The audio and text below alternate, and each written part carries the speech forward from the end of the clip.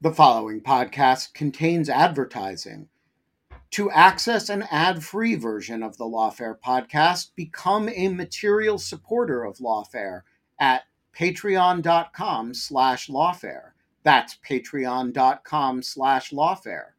Also, check out Lawfare's other podcast offerings: Rational Security, Chatter, Lawfare No Bull, and The Aftermath. Ryan Reynolds here from Mint Mobile. With the price of just about everything going up during inflation, we thought we'd bring our prices down. So to help us, we brought in a reverse auctioneer, which is apparently a thing. Mint Mobile Unlimited Premium Wireless. How to get 30, 30, bit to get 30, bit to get 20, 20, 20, bit to get 20, 20, bit to get 15, 15, 15, 15, just $15 a month? Sold! Give it a try at mintmobile.com/switch. $45 up front for 3 months plus taxes and fees. Promo rate for new customers for limited time. Unlimited more than 40 gigabytes per month. Slows full terms at mintmobile.com.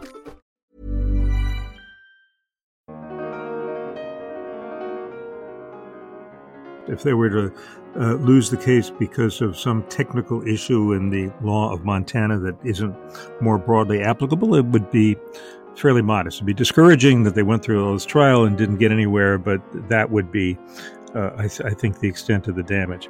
If the judge were to say that she didn't believe the climate scientists, that would be terrible. It would be the first court anywhere to have done that, and I don't think that that's likely. I think if the plaintiffs were to lose, it would most likely be on the ground of what's the role of the courts versus the state legislature and the executive in controlling climate change. So it's possible that if the plaintiffs lose, it'll be on that basis, and that would just be the latest of these cases to come out that way. I'm Tyler McBrien, Managing Editor of Lawfare, and this is the Lawfare Podcast, June 16th, 2023. On Monday, 16 young plaintiffs between the ages of 5 and 22 walked into a packed courtroom in Helena, Montana to sue their government. At issue is a 1972 amendment to the state constitution guaranteeing that, quote, the state and each person shall maintain and improve a clean and healthful environment in Montana for present and future generations. 22-year-old Ricky Held and her co-plaintiffs allege that state officials violated that constitutional right. The case, Held v. Montana, now over a decade in the making, is truly historic, the first ever constitutional climate lawsuit to reach trial in the United States. I sat down with Michael Gerrard, founder and faculty director of the Sabin Center for Climate Change Law at the Columbia Law School, to talk through what's at stake in this landmark case. We discussed the origins of the trial, its potential ripple effects, and where Held v. Montana sits in the landscape of climate change litigation around the world. It's the Lawfare Podcast, June 16th. Michael Gerrard on Held v. Montana. So, Michael, you've joined me here today to talk about what many are calling a historic case in terms of climate change litigation, Held v. the state of Montana. If you could, for listeners who may be unfamiliar with the case, could you just set it up for us? What's some of the history of the case, the origin, the plaintiffs, and a bit about what they're demanding? A group of young people have sued the state of Montana, saying that the Montana state constitution prevents the state from being as friendly to fossil fuels as it has been. The Montana state constitution has an environmental rights provision that was added in 1972 and not used very much since then, but it says that every person has a right to a healthful environment. So Montana has a law that the environmental impact assessment process in the state cannot consider climate change when they are when the state is deciding whether to approve a fossil fuel project. The plaintiffs are saying that is contrary to the state constitution, so they're suing the state. Yeah, thanks for that overview. And I know there's been a lot of movement even in the past month, but I want to go back to the beginning when the original complaint was filed.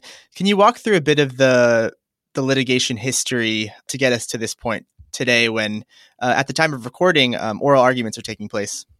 So the litigation began several years ago with a broader theory of the state statute. There was a state statute that basically said the state is in favor of fossil fuels. The Powder River Basin, which is the largest source of coal production in the United States, straddles Montana and Wyoming. So a lot of fossil fuel comes out of Montana.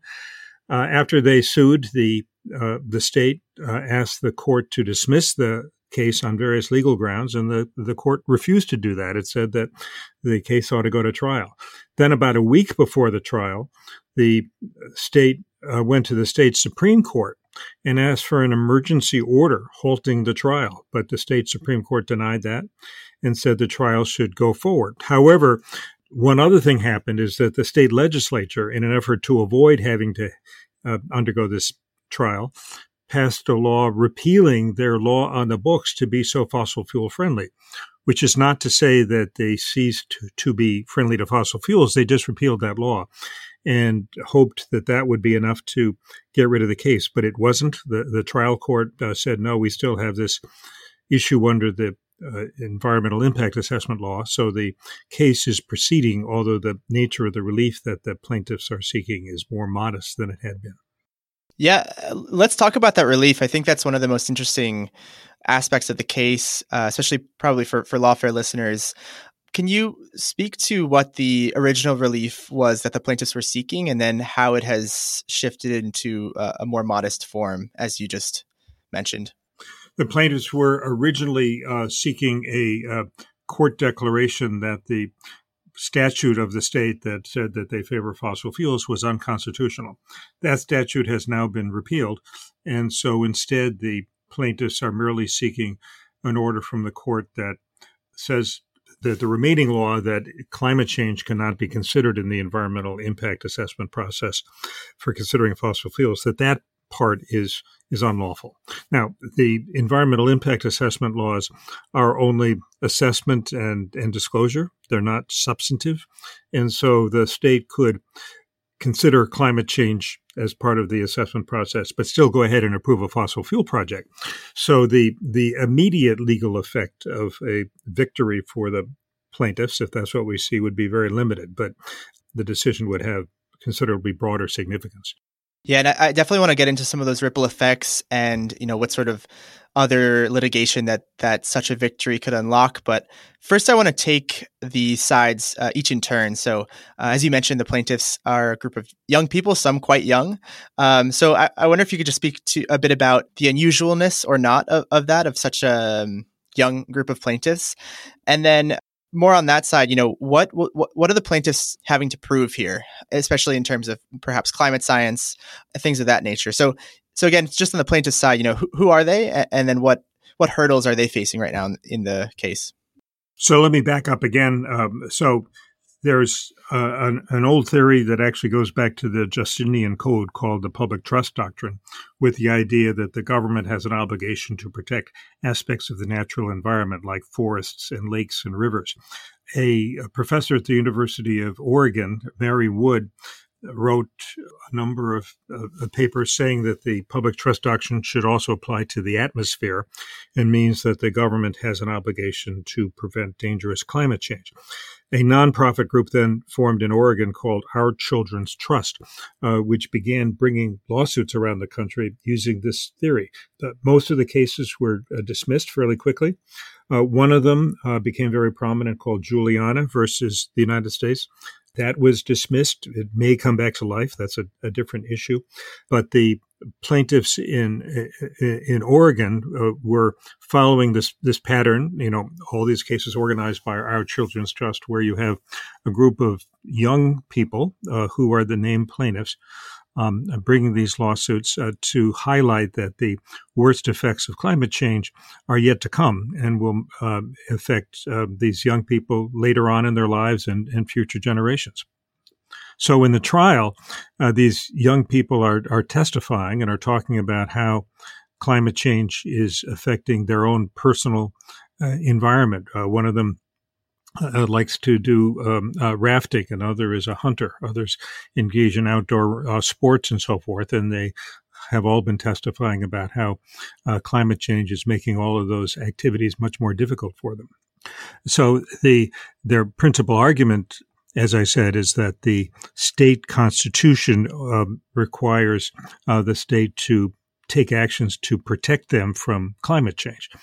It's narrower now just on environmental impact assessment, but that is their fundamental claim. Now, let's turn to the defense. what have state officials been saying their defense is going to be? What have you read? What is their response essentially to the complaint and the lawsuit? So they're not denying that climate change is happening or that human activity played an important role in it. They are saying that it's not so bad. They're bringing forth a witness who is saying that climate change, it's happening, but it's not as catastrophic as the plaintiffs say. And more importantly, they're saying that the contribution of Montana to greenhouse gas emissions is so tiny that it wouldn't make any difference even if Montana stopped all of its emissions, that the emissions that are causing climate change resulted from the activities of, millions of people over a century. And so it makes no sense just to pick on Montana. Yeah, I think one of your colleagues wrote a piece about this sort of defense, which maybe he or someone else coined as a sort of drop in a bucket defense, how have courts ruled on similar defenses in perhaps similar cases? So the same argument was raised in the landmark U.S. Supreme Court case of Massachusetts versus EPA in 2007.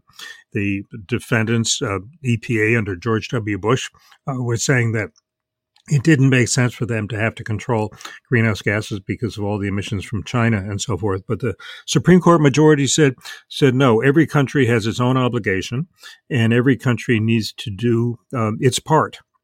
And so exactly the same thing is coming up here, that even though it's true that Montana's emissions are a small part of the global picture, every place, every unit of government, every company needs to do its part. And now to turn back to the question we were addressing earlier, what will change if the plaintiffs are victorious here? What are some of those ripple effects that you mentioned? What sort of litigation could this unlock, as I asked earlier? So this is only the second trial on climate science that's ever happened in the U.S. In fact, in the world. There was one in 1997 in Vermont, but this is the only one since then. There have been a lot of decisions based on submissions of papers and arguments of lawyers, but this is only the second time that you've had live witnesses on the stand subject to cross-examination, subject to the crucible of a trial. If this case is successful, I think it will send a message around the world that climate science has withstood this kind of examination, that if the court rules in favor of the plaintiffs, that this court, after hearing evidence on both sides, has concluded that it's a serious issue. And I think it could embolden other lawsuits under a variety of theories. We saw something like that happen a few years ago. There was a very important decision in the Netherlands called the Urgenda versus Kingdom of the Netherlands case, where the courts of the Netherlands held that the government of the country was doing too little to reduce the country's greenhouse gas emissions and gave the country's government very specific numerical targets for reducing their greenhouse gas emissions. That decision helped spark a wave of decision in several other countries around the world. And we now have successful lawsuits in Germany, France, Mexico, Colombia, Nepal, several other countries under comparable kinds of theories. So a success in one place tends to engender similar kind of cases in lots of other places. That's really interesting. I mean, on the one hand, it does make sense given the interconnected nature of the climate crisis. I'm curious if you can pick a few of those examples to sort of follow the thread. What happened after these successful lawsuits?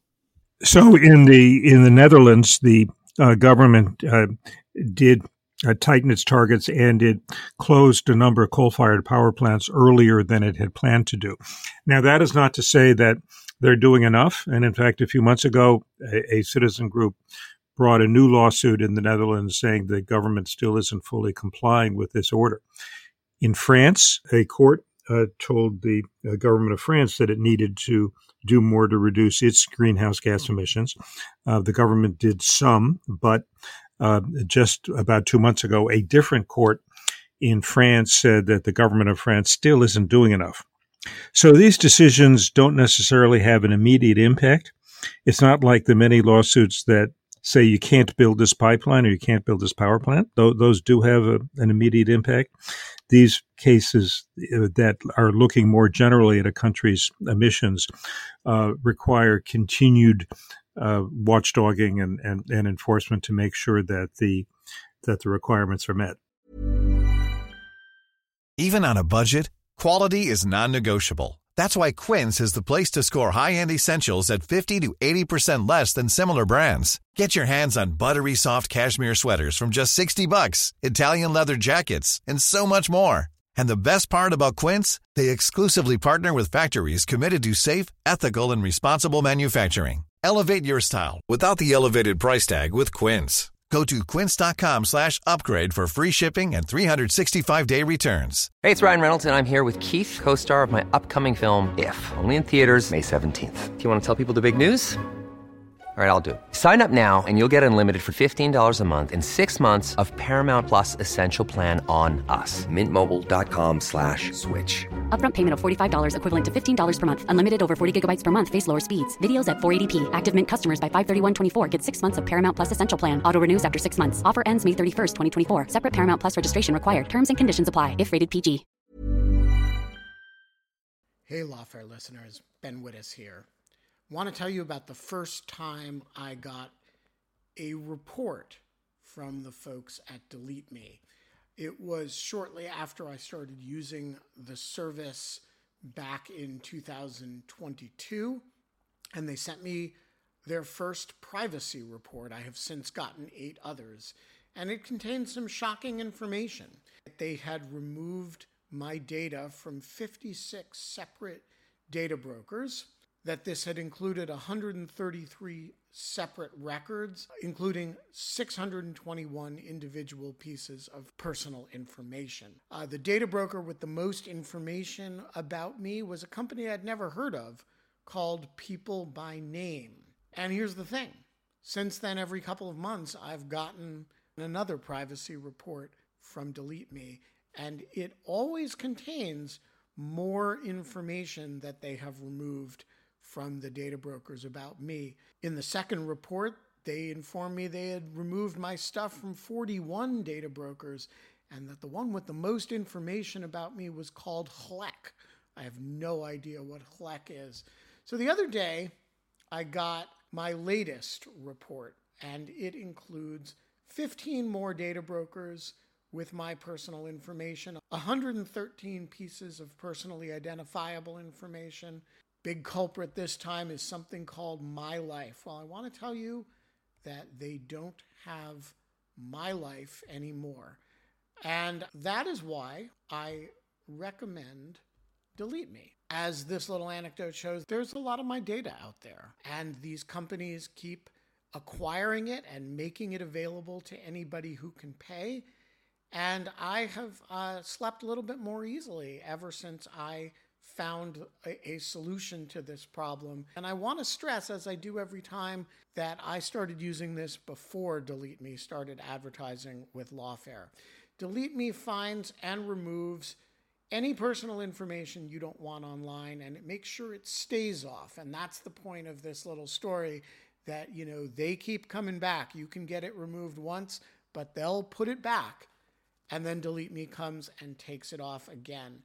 It's a subscription service that removes your personal information from the largest people search databases on the web, and in the process helps prevent potential identity theft, doxing, and phishing scams. Delete Me sends you regular personalized privacy reports, just like the ones I've been describing, showing what info they found where they found it, and what they removed. And critically, as this story reflects, it isn't just a one-time service. It's always working for you, constantly monitoring and removing the personal information you don't want on the internet. It does all the hard work of wiping you and your family's personal information off the web.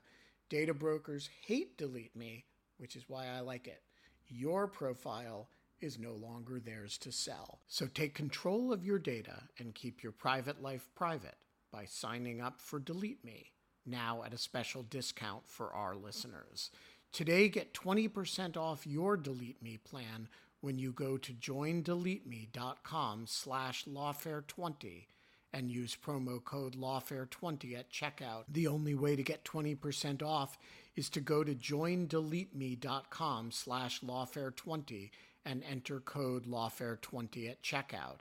That's joindeleteme.com/lawfare20, code lawfare20. Now let's talk about the flip side. What do you see potentially happening should the plaintiffs lose their case? Well, it would partly be a question of on what basis do they lose the case. If they were to lose the case because of some technical issue in the law of Montana that isn't more broadly applicable, it would be fairly modest. It'd be discouraging that they went through all this trial and didn't get anywhere, but that would be, I think, the extent of the damage.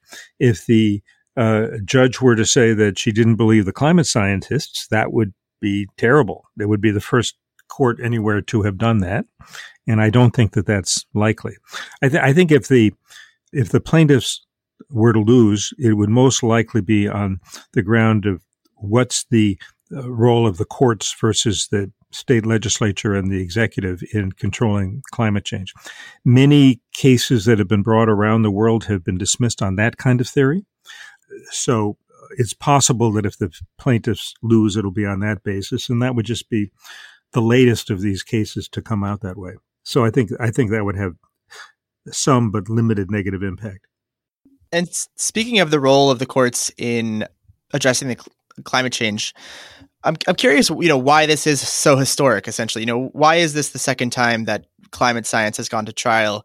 What explains, in your view, reticence on the side of the court to take up cases like this?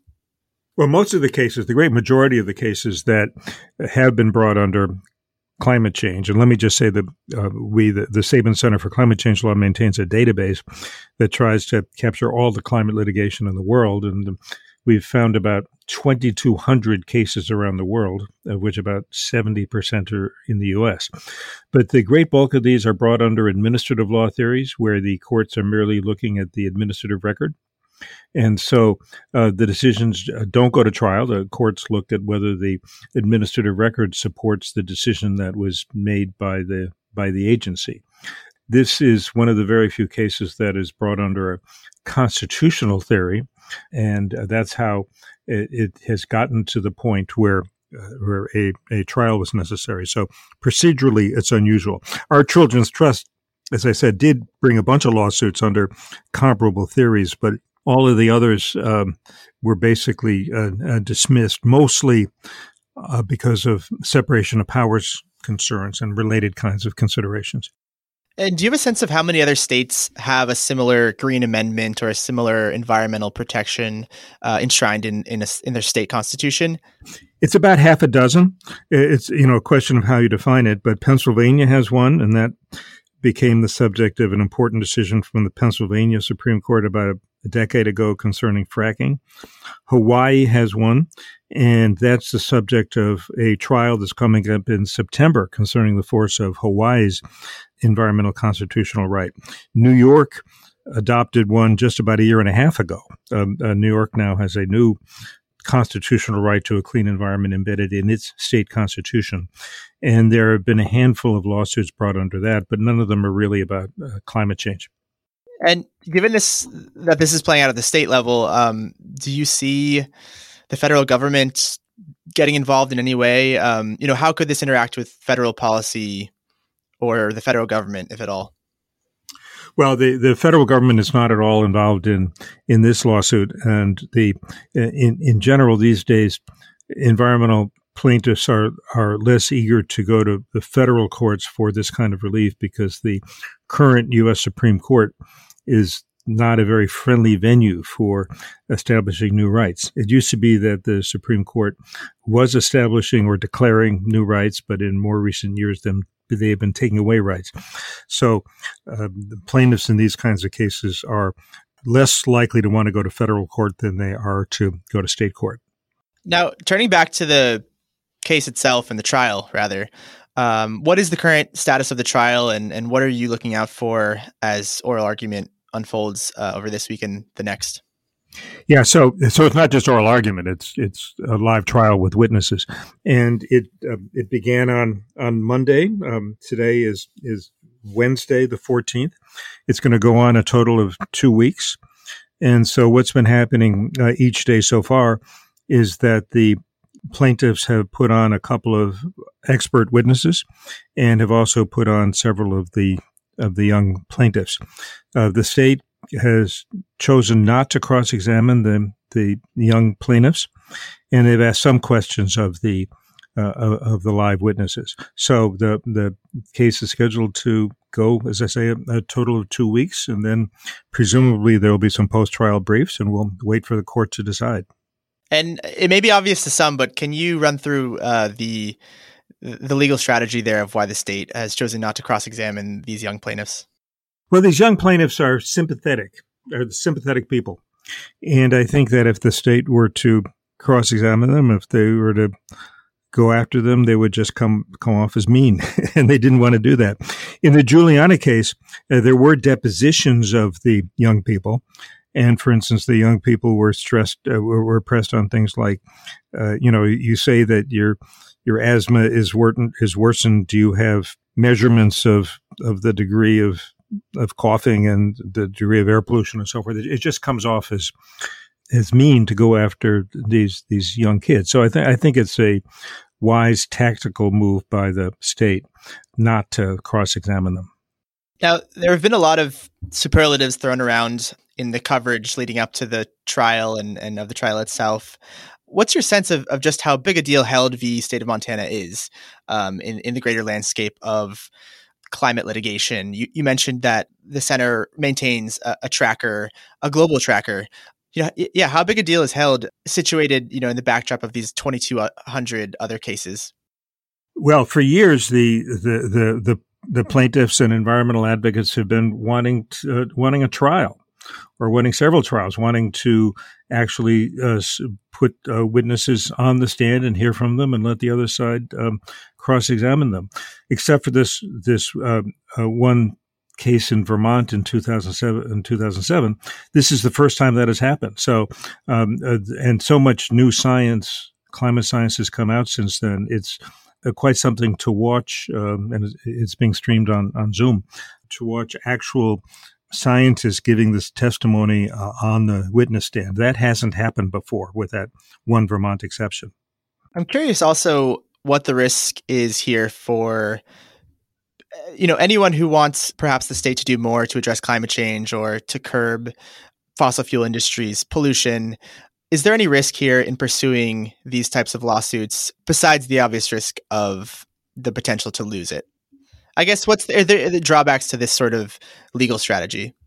You have to look at each case, but I think that the drawbacks are very minor, because the odds are quite low that the court is going to find that climate science is a myth, or that kind of thing.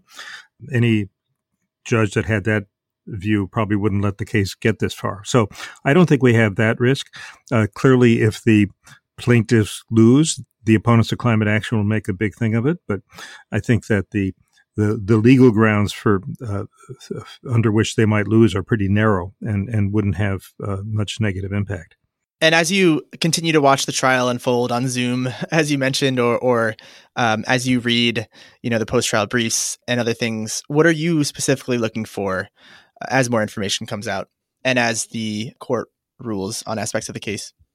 Well, I'm going to be interested to see what the state's witnesses say. They know that they're putting on a well-known climate scientist named Judith Curry, who is not a climate denier by any means, but she tends to say that climate change isn't as bad as many of the environmental advocates say that it is. I'm sure she may also say that the contribution of the state of Montana is so minor that the court shouldn't order action. But we don't know exactly what she and the other state witnesses are going to say. And so I'm eager to see how that goes and to see what happens in cross-examination. One thing I always like to do is to open it up to the guest. Is that, is there anything else that you want to speak about in terms of this trial or similar ones? Anything I should have asked you that you wish I did? Anything else really? Well, a couple of things. One, I've noticed that all of the expert witnesses that the plaintiffs are calling are experts from Montana. They're climate scientists and physicians and others from Montana who are all superbly qualified. And I think it was an excellent tactic that they chose to choose people from within the state and not to fly in people from distant areas. Another thing I'd like to point out is that the last 4 or 5 years have really seen globally quite a remarkable trend for more climate change litigation and more victories in climate change litigation. As I said, that we've seen decisions in quite a few countries where the courts, mostly using constitutional theories and human rights theories, have told governments that they need to do more to fight climate change. There are also climate change cases that are now pending before the International Court of Justice in The Hague, before the Inter-American Court of Human Rights in San Jose, Costa Rica, before the European Court of Human Rights in Strasbourg. One has been brought before the International Tribunal on the Law of the Sea. One is expected shortly before the African Court of Human and People's Rights. So this litigation is really becoming very prominent, very active all over the world, largely because few, if any, governments in the world are taking adequate action to fight climate change. Ideally, the governments would act and the national parliaments would act, but failing that, people resort to the courts, and quite a few of the courts have become very receptive to this kind of claim. Just to go back briefly on your first point, I'm curious why you think that's such a good strategy to have specifically Montanans testify at a Montana trial. Well, it's easy for a state court or people in the state to say, oh, these are people parachuting in from New York or California and whatever. What do they know about our state? And I think it's much more persuasive if you have people from the state who know about the particular conditions in the state and can speak more authentically to the issues they're addressing about the impacts that climate change is having on the state. And in the many other cases, both domestically and internationally, that you just mentioned a second ago, what's the one or two that you're really following closely in the coming months and years? Well, there are a couple where the decisions are eagerly awaited.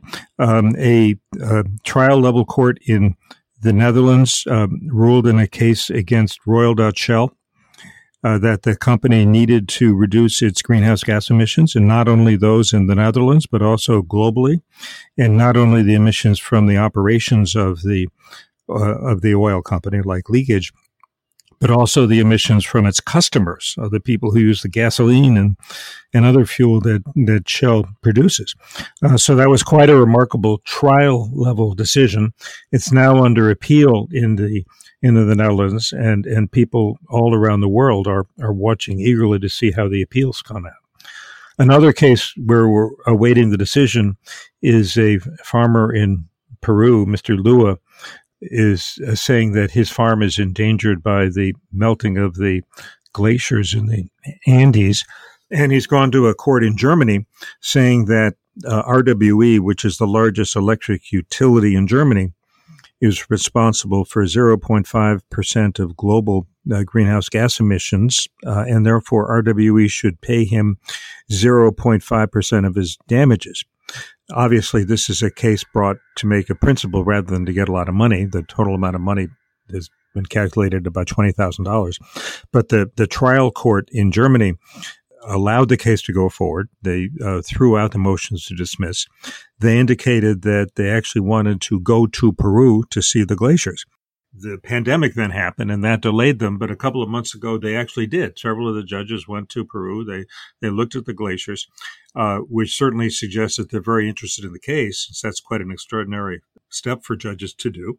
And we're now eagerly awaiting the decision from that German court to see how that turns out. Well, Michael, I'm not sure how you do it, keeping such close track of litigation in Montana, in South America, in Europe, but we are very glad you do. And I really appreciate you taking the time to come and speak with me on the Lawfare podcast. Good talking to you.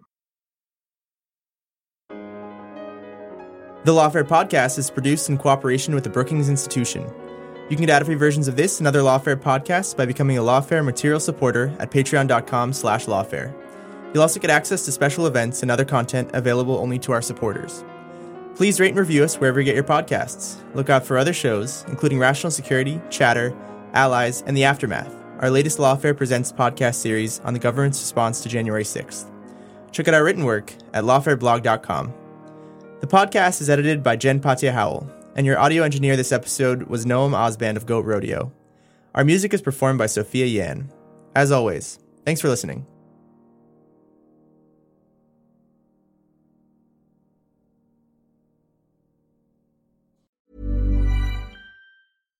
When you drive a vehicle so reliable it's backed by a 10-year, 100,000-mile limited warranty, you stop thinking about what you can't do and start doing what you never thought possible. Visit your local Kia dealer today to see what you're capable of in a vehicle that inspires confidence around every corner. Kia, movement that inspires. Call 800-333-4KIA for details. Always drive safely. Limited inventory available. Warranties include 10-year 100,000-mile powertrain and 5-year 60,000-mile basic. Warranties are limited. See retailer for details.